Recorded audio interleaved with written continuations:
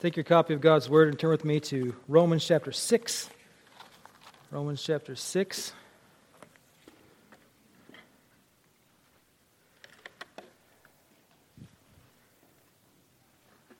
Romans chapter 6.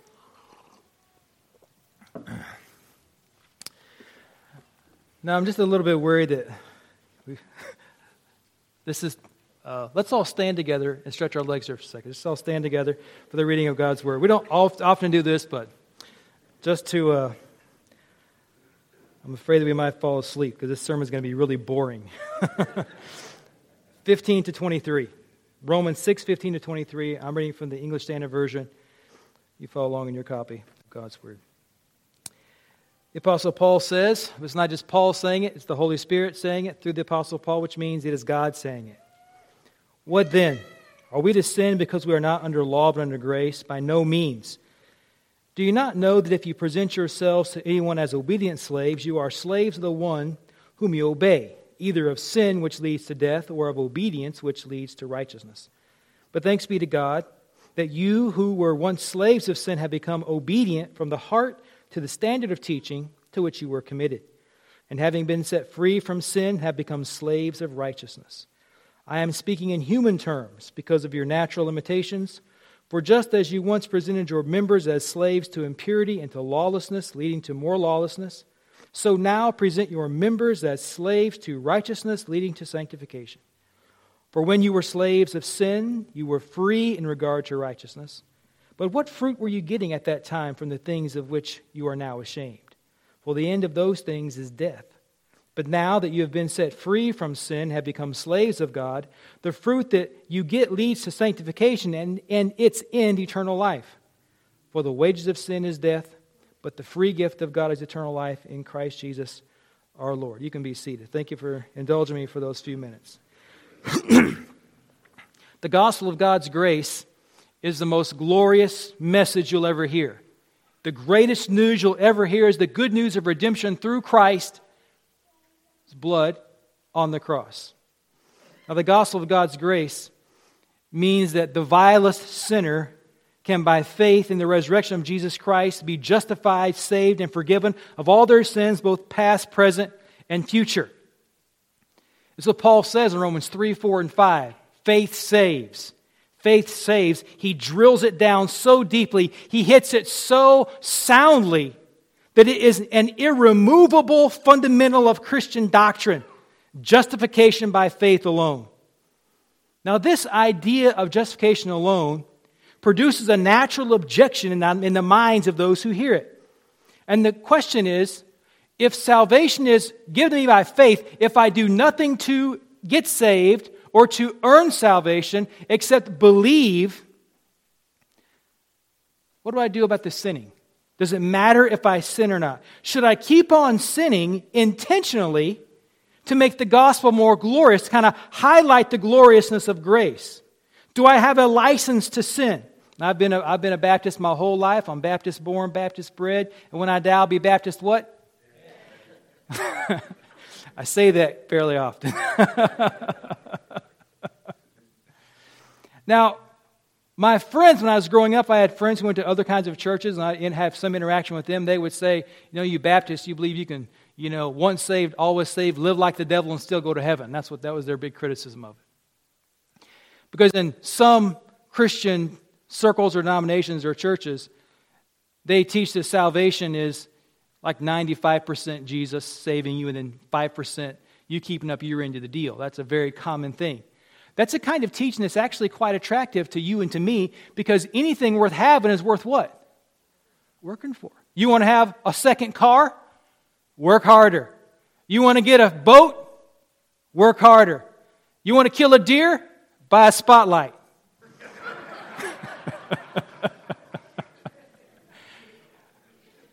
Anything worth doing is worth working hard for, right? Being innovative and cutting edge, using technology. So it makes sense to us on one hand that eternal life, heaven, streets of gold, the gloriousness of the eternal realm, forgiveness of sins, it makes sense to us that we should have to do some kind of penance or do some kind of work to offer some kind of pleasing sacrifice to God in order to be saved. It makes sense to us. But the Apostle Paul, the Holy Spirit, God, says otherwise. Now, people trip over this. And so as Paul is he's teaching us about the gospel, and in Romans chapter 6, 2 times, he kind of anticipates the question. Are you saying, Paul, that it doesn't matter if I sin anymore? If salvation is given to me for free, does it matter if I sin anymore? Am I free to live and do all the sins that I want to do? 2 times. It's in chapter 6, verse 1. What shall we say then? Are we to continue in sin that grace may abound? By no means. Verse 15. What then? Are we to sin because we are not under law but under grace? By no means. Now the people in Paul's day, especially the Jews, they had a real problem with this. And so did Gentiles, because every religion, Christian religion, heathen religion, pagan religion, Mohammedanism, they all teach salvation comes through works. So the major heresy of Paul's day and for the first 30 to 50 years of Christendom on the earth was this idea about salvation without works. That's why Paul wrote the book of Galatians. And then in Acts chapter 15, the great Jerusalem council is selling this truth that salvation is by faith alone without admixture of works. Now, I think I've been clear about this already, but I've written down here to say, let there be no mistake. If you want to go to heaven, you, yourself, not your mama, not your daddy, not somebody on your behalf, you have to put your faith in Jesus Christ. You have to do it. You have to realize that you're a sinner and that you have no righteousness of your own. You need to call upon Christ to save you. And if you call upon Christ to save you, He will give to you His very own righteousness, which means through faith in Jesus Christ, you will receive Christ's righteousness, which means that you become as righteous as God Himself. Therefore, He is not ashamed to call us brethren, and God's not afraid to call us His children. It's John 1:12 through 13. But as many as received Him, to them gave He the power to be called the sons of God, even to them that believe on His name. That's our identity. Through faith in Christ. Now, if you want to go to heaven, put your faith in Jesus. Put your faith anywhere else, and you're going to go to hell. That's the bottom line. If your faith is in your baptism, if it's in communion, if it's in good deeds, if it's in agnosticism or atheism, you're going to go to hell. If you want to go to heaven, you have to put your faith in Christ. And any church or teacher who teaches a works plus faith or anything other than just faith alone for salvation, they are one of 2 things. They are either sadly mistaken, because sometimes preachers err. Sometimes Christian teachers misunderstand. They are either sadly mistaken or they're actually a messenger of Satan. I don't know that they realize they're a messenger of Satan. Well, that's what 2 Corinthians chapter 11 says. Now, within Christendom, there are 2 views about the Christian life. There's 2 prominent views. One is called antinomianism, which means basically lawlessness, a life without law. And the other extreme is legalism. Now, I have had the singular experience of growing up with a lot of legalism and very little antinomianism. My Christian life was kind of put your faith in Jesus Christ and then work really hard at keeping your nose clean all the time. So a very strict, I say this sometimes, my father used to get offended by it. He probably still does. But I used to say that I was raised Baptist Amish.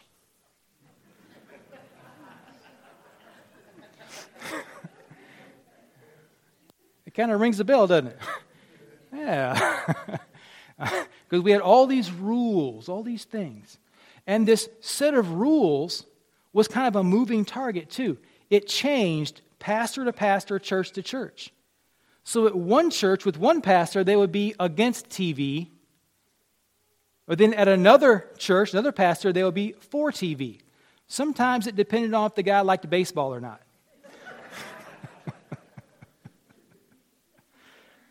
So I grew up with this very rigid code. And then I become a Christian myself, I become a Christian pastor, and then I realized from reading the New Testament that there's this thing called the New Covenant. And in the New Covenant, there is amazing freedom, amazing liberty, not to sin, but to enjoy what God has given to us to enjoy. And sometimes that freedom becomes antinomianism. Have you ever owned a dog? You ever owned a dog that you kept on a chain? Like a civilized person. When I was a kid, all of our dogs were on chains. Because when you let them off the chain, they would chew your leg off. They're just mean dogs, Hunting dogs, that kind of thing. We'd have these dogs. We had this little dog named Boots. Boots was my second dog we ever had. But we kept Boots on a chain because if you let off the chain, she'd run her off. She'd run over the country and kill chickens and all kinds of stuff. So we kept her on a chain. Now, every once in a while, I'd let Boots off the chain just for fun. And when you let her off that chain, she would just run a circle. Woo, woo, woo, woo, bigger and bigger and bigger and bigger because you go like, no chain, no chain, no chain, woo, woo, woo, woo. Bigger and bigger and bigger and bigger circles until finally, boom, she was gone. She just gone. Now, sometimes when you're a Christian like me and you're raised Baptist Amish and you get let off the chain, what happens? Go crazy. This is what happens to Christian teenagers who are raised in Christian homes sometimes. They get to be, 18, 19, 20 years old, and they go to college, they get out of the house, and they get off the chain, and what do? They got to feel it out, And so sometimes there's an extreme. When you go from legalism, which is what the Jews were, very legalistic law keepers, and you come into Christianity, and now Christianity says, hey, you're saved by faith, you're justified before God, you're not going to go to heaven because of what you do. The consequences, the reaction is people, they just go the other way, which is antinomianism. Now both those things are attractive to people. Sometimes people find safety and security in legalism because it's very black and white. It's very law-oriented. Rule keeper. Are any of you here rule keepers? Anybody like that? Is there anybody here that somebody tells you a rule, you're automatically going to do opposite? That's who's preaching to you right there. I don't like rules, and I just, try to I don't really care for them. So both these things are attractive to people. And there's a portion of both legalism and antinomianism that are true, that are helpful things, and you kind of have to work it out. John Owen, a Reformed theologian of many centuries ago, he said, it is a great theologian who can distinguish between law and grace. And when he said that, he was talking about this idea of Christian liberty and freedoms. What is law and what is grace? Sometimes it's kind of hard to figure it out. And if you say, well, it's easy for me, I'd love to talk to you after church so we can have, so I can get some help over here. Now, the apostle tells us in chapter 6 how this works out in our lives. You've come to faith in Christ. Now you've become Christians. Now here's how we should feel about the sins. Here's how we should feel about the sins. In chapter 6, verse 15, Paul says that we're not to sin. We're not free to sin. We are not to live in sin. Now, this confirms the idea that justification is ours by faith, and justification is not contingent on our holding up our end of the bargain. God did not save you and say, here you go, you're on your way to heaven, now keep up your end of the bargain. Do your bit to keep it.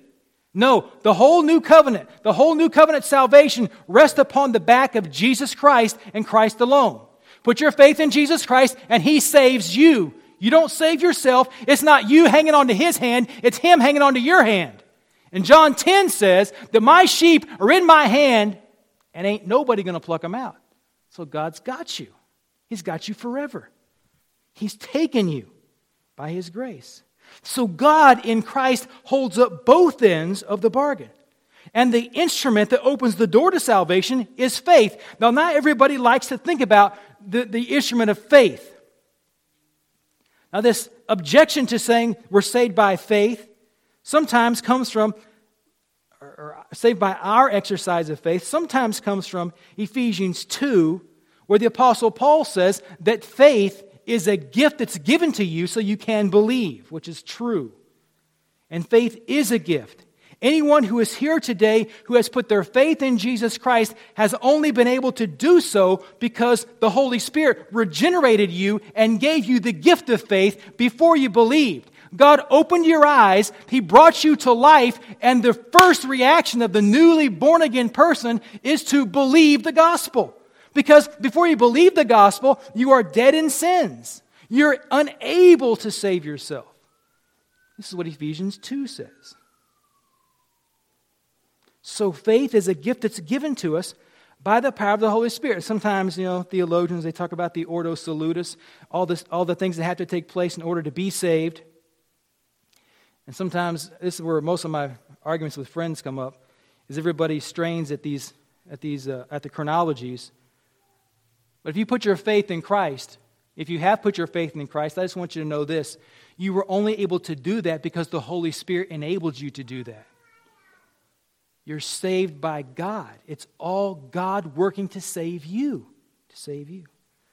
Now, if you can ever get it settled in your mind that you're saved by faith, you'll be a much happier person. You'll be a much happier Christian. Martin Lloyd-Jones, in his book on spiritual depression, he says that the foundation stone of spiritual happiness is a right understanding of justification by faith. If you're not sure you're saved, it's hard to be happy at all.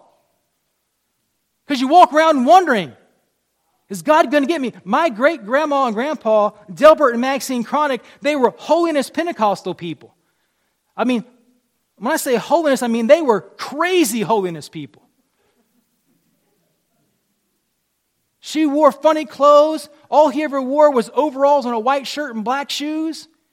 He never sped because he believed that if the rapture took place, that's where Jesus returns, he believed that if Jesus returned while he was going 56 and 55, he wasn't going to make it to glory.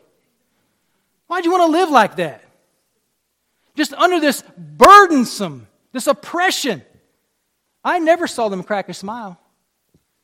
I never saw them laugh. Because if they laughed at the wrong thing, there goes their salvation. They were under the burden of it. Friends, if you put your faith in Christ, the biggest problem you've ever had has been taken care of, and you can just kind of relax. And that's hard to do. It's hard to just trust. In Hebrews chapter 4, the Apostle Paul says, not Paul, I don't know if Paul wrote Hebrews, but in Hebrews chapter 4, the writer says that we should labor to enter into rest. We should work to rest in what Christ has done for us. Sometimes it's hard to rest. Sometimes it's hard to relax. Sometimes it's just hard to trust God. But we have to work at it, resting in His saving hands. Resting in His hands. Now in verses 16 to 18 of chapter 6, Paul talks about this new position. And he says, in this new position, we now have a choice that we didn't have before. Now we are the servants of Christ, and now we can do good. I mean, really and truly, honestly, do good. We can do good things now as born-again people who are slaves of Christ. But before we were slaves of Christ, before we were born again, the things that we did that were good were polluted by original sin. They always had this stain of sin. Do you know anybody in your work or life who you just can't stand? Who, when you see them coming, you may not roll your eyes on the outside, but on the inside, you've rolled them. You got to be careful about that. I'll tell you this dumb story. There's a video when I was in college of a college choir singing. I was part of this college choir, and we were singing. And I'm in the front row, standing there, singing. Not too loud, but singing. And there's a guy behind me who I did not like. I couldn't stand him. I loathed him. We lived in the same room together. I couldn't stand him. I loathed him. I just couldn't take him. And so, but he had a good singing voice. So guess who gets to sing a solo? Him. And so there I am standing in the front row, singing. And when he starts his solo, I go, ooh. It's on video for the ages. So you got to be careful. I didn't even know I did it. I just like, oh, not him again. Because he's hanging with his nose. It's just, So there are people who you do not care for. And when people enter that category of you can't stand them no matter what they do, anything that they do, it's hard to appreciate, isn't it? It's hard to appreciate anything they do that's positive or helpful. You don't want to give them any credit because they have that stain on them, right? Now, before you were born again, every good work you did had the stain of sin on it. The stain of sin. So that's why in Isaiah 64:6, it says that all of our righteousness is as a filthy rag. Every good thing that we do before we are in Christ has that stink on it. It's dirty. But now, the apostle says, we are clean. In 1 Corinthians 6, verse number 11, Paul describes the Corinthian people. He says, some of you people were homosexuals. Some of you were adulterers. Some of you were thieves. Some of you were drunkards. Some of you were nasty no-goods. But now, he says, you are clean. But now you are washed. Now you are pure by the word of the gospel. So when we come into Christ, all of our past stain has been taken away. And now we are clean. And in this new position, we are able to now make a new choice. We're able to choose to serve God with purity. And to demonstrate this, the apostle uses the illustration of slavery. And he says that as slaves, that slaves submit to whomever they belong. And he contrasts the two. He says that when you were outside of Christ, you were a slave to sin. But now that you're in Christ, now you're a slave to righteousness. And you should choose to serve the master to whom you belong. And that's the major thesis of chapter 6, is you don't belong to sin anymore. That dominion has been broken over you. And he contrasts this with who we once belonged to with who we belong to now. Now, this is a very common thing that the apostle does. In 1 Corinthians 6, verses 18 through 20, the apostle Paul has to remind the freewheeling Corinthian Christians that they were bought with a price. They don't belong to themselves anymore. And he really nails it down. You're not yours.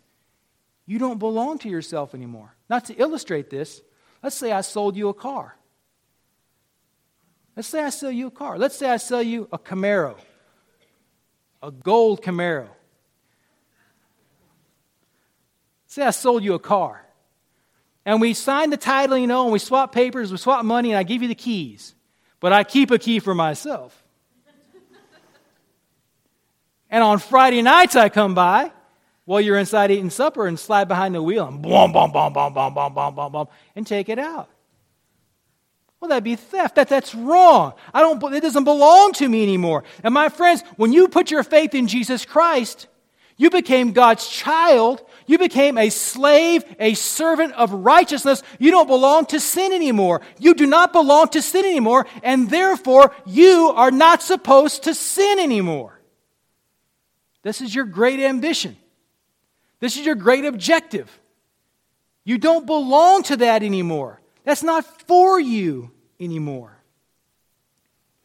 So you need to stop it. The apostle reminds them that what they're doing is bad for them. Now, Paul says this to the Romans because they already know this to be true. In verses 17 through 18, Paul addresses their heartfelt inclination to obey Christ. You see, the Romans, they knew that they were saved. And they had a problem because they had been born again, but they still wanted to sin. They'd been born again, but they still wanted to sin. And so after a while, this desire to sin doesn't seem to be going away. Now, I've been a Christian since I was 15 years old, which means I've been a Christian. I don't know how many years that would be. About 30-odd years, I guess I've been a Christian. And in that 30-odd years of being a Christian, the desire to do sins hasn't let up a bit. Hasn't let up a bit. Somebody fouls me playing basketball, you know what I want to do? Foul them back. Somebody makes me mad, you don't know how many people I've murdered in my heart.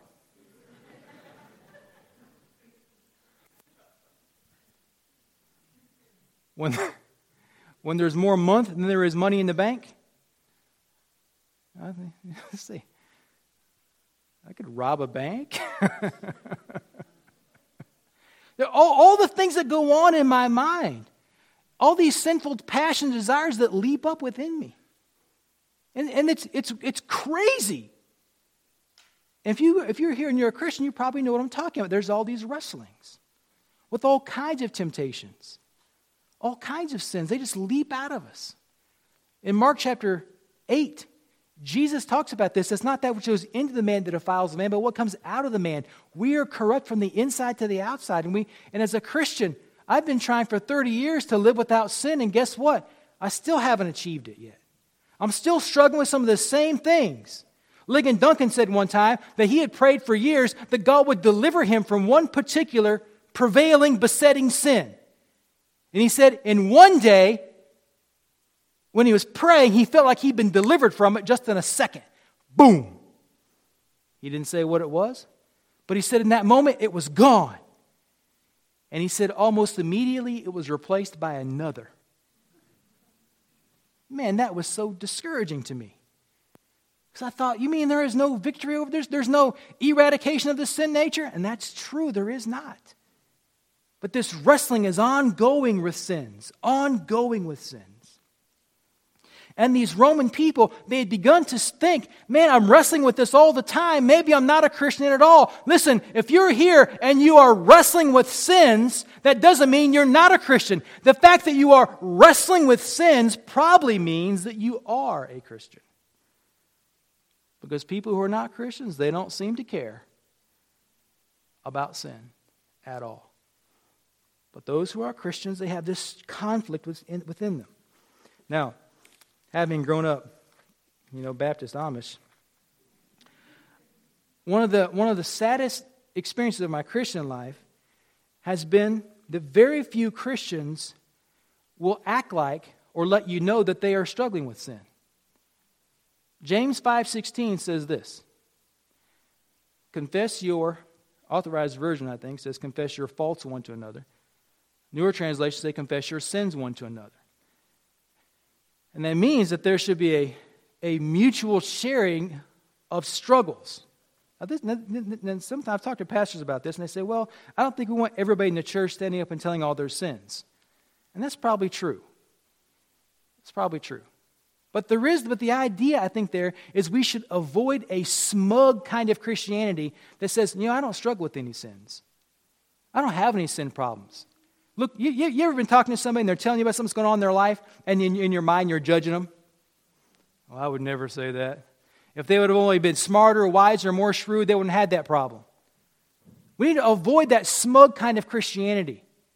I want you to take a second. This is in my notes to say, so I know it's okay. Look around the room. Look around the room. Just look to your left, look to your right. Just kind of give everybody the eye. Like they scraped your car in the parking lot. Now, everybody here seems to look pretty legit. Everybody here looks like they're pretty well squared away. And I don't know everybody in this room, but I do know some people in this room. I know some people's stories of their lives. Not everybody, but I know some.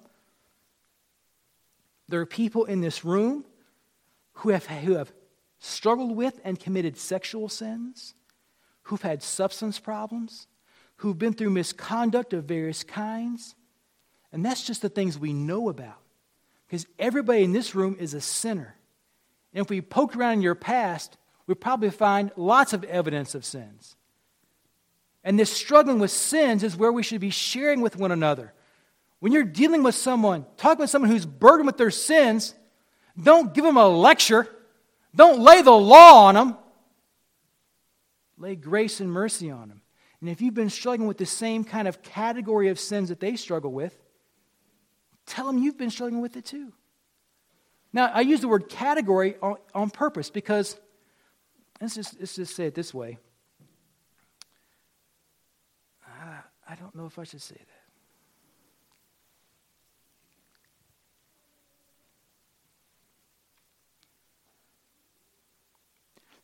You could take the 10 Commandments kind of as 10 categories of sins, right?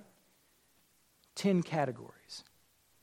And when you're talking with someone, we haven't all committed the same exact specific sin, but we've committed the same kind of categories of sin.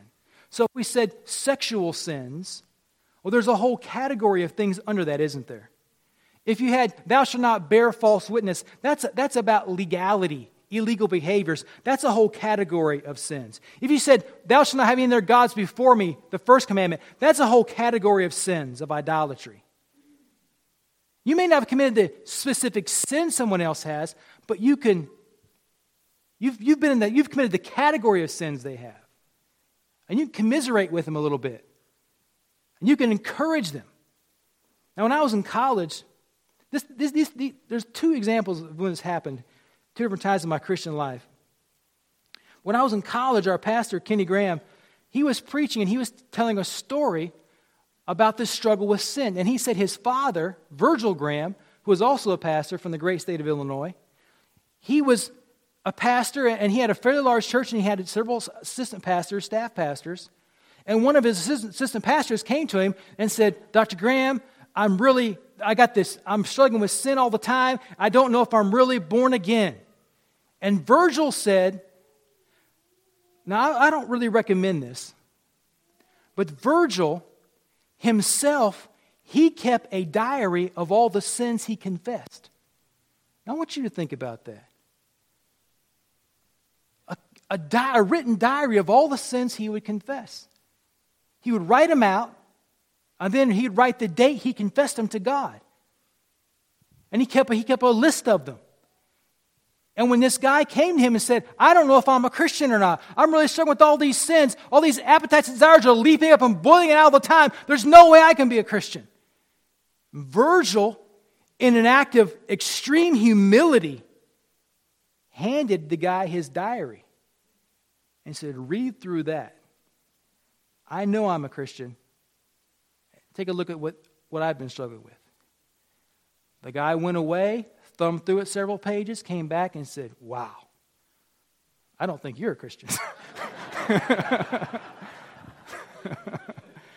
Well, the guy came back and said, man, that was just what I needed, to lift him up, to know that someone else has been struggling just as I have been struggling with these sins. So as Christians, we are sinners, all of us. And we struggle with them. This is what Paul is talking about. We're in this conflict between the two. Thanks be to God that you were once slaves of sin. But that slavery is over. Verse 18, now we've been set free from sin. Having become slaves of righteousness. You see, even though we wrestle with the sins, even though we lapse into sins, our status as a slave of righteousness never is revoked. Because we're saved by faith in Christ. In verses 19 to 20, Griffith Thomas says that here there is a transferal of moral energy that takes place. The apostle illustrates it by talking about slavery. You were the slave of one person, now you're the slave of a new master. And he says this is an illustration. I'm trying to get it down where you can understand it. You've been freed from sin. You are a slave to righteousness. And because you've been born again, now the new master, the Holy Spirit, is prompting you to serve Christ. And he gets into that more in chapter 8. Now in verses 21 to 23, here's the contrast of these two lives. Paul is saying this is why you don't want to go into the sins. This is where sin was taking you. The sin leads to death. Even if sinful living brings you fabulous wealth, power, and joy, the ultimate end of a life devoted to sinfulness is death. But he says obeying God brings eternal life. Now, the fruit of justification is not perfection. It's easy to misunderstand what Paul is saying here. Paul is not saying that your good behavior seals the deal on your salvation. If that's what he was saying, he's just countermanded everything he has said so far. The fruit of justification is not perfection in life. The fruit of justification is you begin a life of sanctification. Now, I tried to look up all the Greek tenses of this, but it's just kind of this ongoing holying of ourselves, where we're we're working at becoming more and more clean, holy. This is a lifelong process of resisting the old master to serve the new one. And Paul says, that great verse in verse 23, the wages of sin is death. Now, if you notice carefully, you'll see there are no wages of sanctification. But there is a wage of sin. If you pursue sin, it's death. But sanctification, eternal life, is a gift. This journey, this walk we have with Christ is given to us by the Holy Spirit. And the contrast here is that the old status, being a slave to sin, brought us death and hell. But the new life in Christ brings us eternal life. We're free from the slavery of sin, and we are free now to choose lives that glorify our new master. And this is our new ambition. I am now living for Christ, and I'm submitting to the new master who has taken me over. Now, here I say this to you in conclusion. No matter how imperfectly we follow righteousness, our souls are secure by faith in Christ. Salvation will not and cannot leave us unaffected. The new nature comes in. And if you're here this morning and you're living with that conflict, you have the new nature calling upon you to serve Christ and the old nature calling upon you to serve sin, that's actually good news. Because that's the Christian experience. Read yourself into Romans chapter 7 and you'll see it. Paul says there is a great conflict within me. A great conflict. And so here's my law for you, okay? You ready for some legalism? Do your best and submit to Christ. Do your best. Submit to Christ, who is your master. Do not submit to sin, who is not your master. When you fail Him, when you fail Christ, and you look up into heaven, you won't see a scowl. You'll see a smiling face that says, okay, let's try again. Going forward, steadily pursuing Christ-likeness. Let's pray together. With the help of the Holy Spirit, we pray in Christ's holy name. Amen.